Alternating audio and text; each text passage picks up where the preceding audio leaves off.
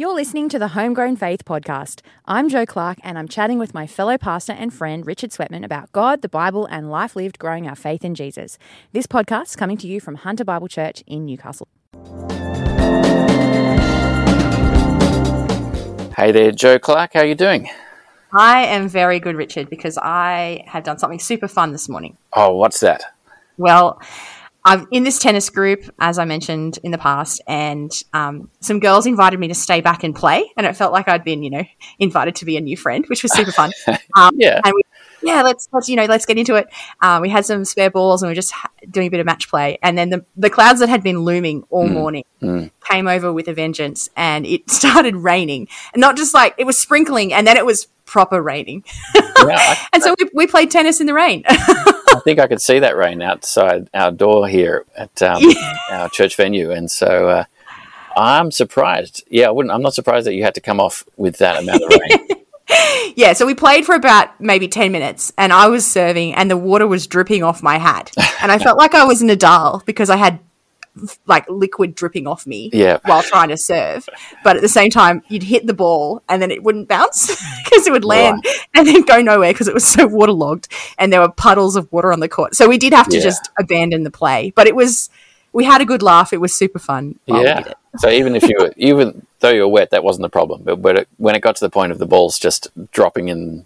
Oh yeah, puddles. that was it's once every shot you hit was a winner because it didn't bounce. That's when we came off the court. Yeah. Oh, it's been so wet. My son Andy has been playing cricket in the rain on Saturdays. Oh, fun! They happen to have a field with quite good drainage and a reasonably good AstroTurf surface, so they can play in quite a lot of rain. But I've been there on the side thinking, man, this is so wet. Why are these guys not coming off? And everyone's batting and bowling like there's nothing going on, and so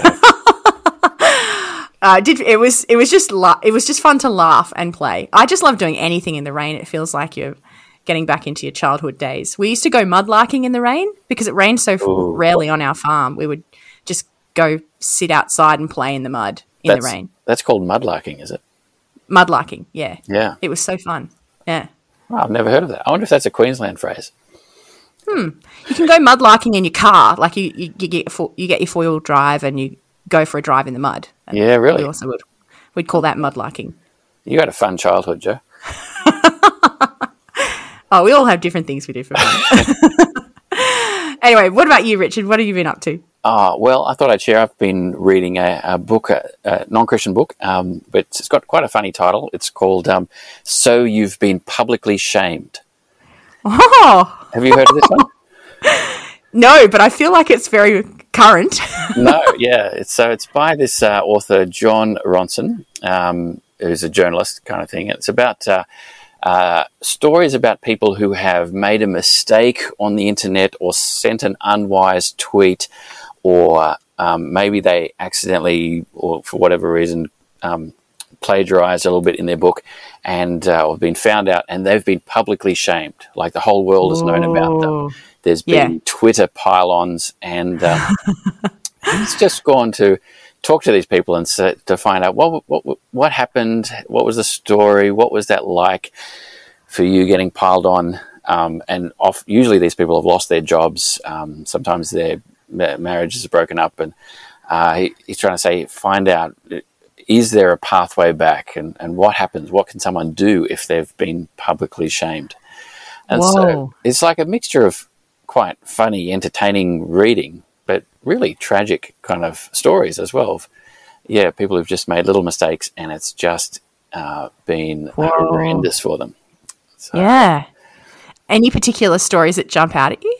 Or things that jump out at you? Yeah, I think one of the things is, one lady, she was in England traveling, an American lady. She sent a tweet that was kind of a poor joke about AIDS in Africa. Like, nobody's saying it's a good joke, it's anything like that, but it was picked up and shared as she got on the flight to Africa. I can't remember, Johannesburg or somewhere. And by the time she'd got off the flight, her tweet had been viewed over 1 million times. She had lost her job. and her life as she knew it was practically over. Wow. Just incredible how fast it could happen.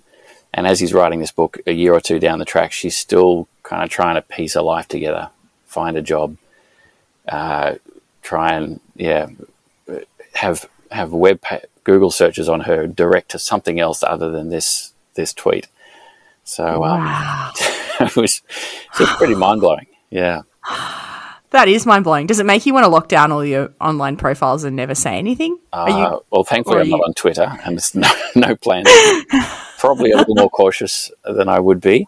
But I think just interesting that the concept of shame is alive and well, and it's really bad. So, entertaining, and I think thankful for God's forgiveness and the forgiveness that is necessary in community for us to survive. So that's a bit of reading I've been doing. Interesting. But thinking of the Bible, Joe, yes. What have you been reading in the Bible lately? Yes, well, I've been reading Romans 7 and 8, which is really a go-to passage for me. Mm-hmm.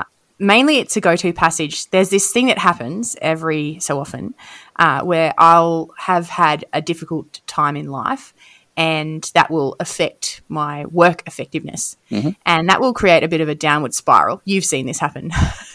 You've watched this happen and passed me through it, Richard. But for the sake of the listeners. Something we all go through, Joe. I don't think this is something we share more than anything. Yeah, that's right. Anyway, so in that downward spiral, I have thoughts like I should quit my job because I'm so ineffective. But often what I'm really wrestling with, that's the outward experience of what is an internal reality of not doing what I want to do, sometimes not reaching goals and aspirations I have, and sometimes being sinful, particularly avoiding hard things or being a bit lazy or maybe just not disciplined as well, which are all things, character traits, working hard, being disciplined, being godly, that I really prize. And so it becomes this, it could be a downward spiral that continues. And fortunately, often God just reminds me to get back into Romans 7 and 8, where I'll just read that. Yeah, please. Classic little section from verse 21. Mm-hmm. So I find this law at work. Although I want to do good, evil is right there with me. For in my inner being I delight in God's law, but I see another law at work within me, waging war against the law of my mind and making me a prisoner of the law of sin at work within me. What a wretched man I am! Who will rescue me from this body that is subject to death? Thanks be to God who delivers me through Jesus Christ our Lord. I just love it. Yeah. Read it again and again. And then moving straight into Romans 8, where it talks about there's no condemnation for those who are in Christ Jesus. I think I always just need my eyes lifted to think more about Jesus than me, and that's why I go there. So I've just been reading that this week, and particularly this morning, and I just find it comforting, but also quite rebuking, because I just think about that there's this different law at work, and it's about being rescued from that by God, praise God, rather than, oh, how bad I am. Yeah. So that verse 25 really there's the power there, is that the delivery through Jesus Christ our Lord. Yeah. And I do feel, I think actually I do get to sometimes, it's not despair, but that question, who will rescue me from this body that's subject to death? I really do wrestle with that feeling of, I am not who I want to be. I don't do what I want to do. I feel this internal wrestle.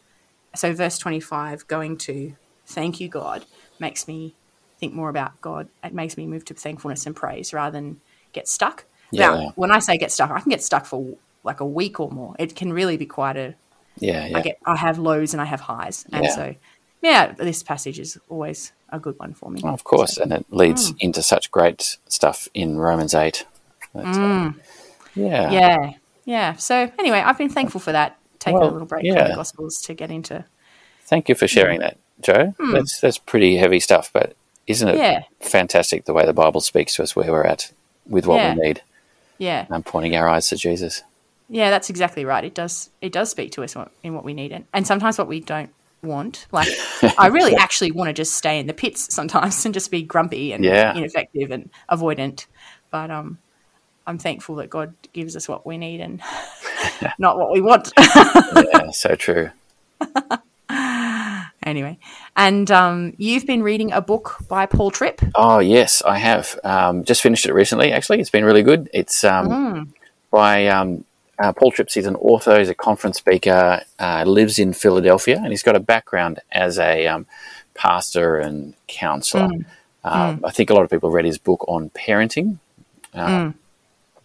And he's written this book called Lead, 12 Principles for Christian Leadership, which, when I heard that came out, I thought, I wouldn't mind hearing what Paul Tripp has to say about leadership. I need sort of recalibration, need guidance, always ready to learn. So, and he wrote this book because he was seeing a lot of good pastors leave full-time ministry, and often with surprising situations, like not necessarily issues of sin, but he just wanted to help. And so he's got 12 chapters on kind of principles about to bear in mind with leadership, not just personal leadership, but also he talks about the leadership community as well, say of a leadership team, a staff team, something like that. And chapters on things like a lot of the classics like achievement, grace, gospel, limits. And I found it all helpful. I thought I'd share just a few quotes from his chapter on identity. And this principle that is the title of this chapter for identity says, where your leaders look for identity always determines how they lead. Which, great little quote. But the things he shared a couple of times, he said, rooting my identity in ministry leadership would cause me to hide important details about myself, control conversations, compete for position, deny weaknesses while projecting strength, and a host of other spiritual dangers. I thought, okay, that's pretty honest. That's open. I'm listening. I've got two more great quotes. He says at one point, he says, likely no one goes into ministry saying, I'm going to make ministry my identity, but along the way, something happens. And I think that's very you don't ever think, I'm going to use this to better my personal identity. You go in thinking, I'm serving Jesus here. Right. The last one, he says, I highlighted this one. He said, he's just talking about, getting a job or a ministry position or something. He says, the buzz of position is fleeting, soon giving way to the burden of responsibility. Oh, that's so true. That is so true. Yeah. So felt like every chapter I was thinking and praying for 15 minutes afterwards about what do I need to take on board from that. So Lead by Paul Tripp. There you go. So as you think about, there's so many voices when it comes to leadership, both Christian and not Christian, and it's hard to know how to come at leadership books sometimes because you don't want to always just be thinking about how you're doing, but at the same time you really also want to be a self-directed reflector and learner, always improving practice. How do you find that, do you think this book is it does the job of self-assessment, helps you do self-assessment, but also helps you pass to other people? Like, is it good for more than just navel gazing? You know what I mean? Yeah.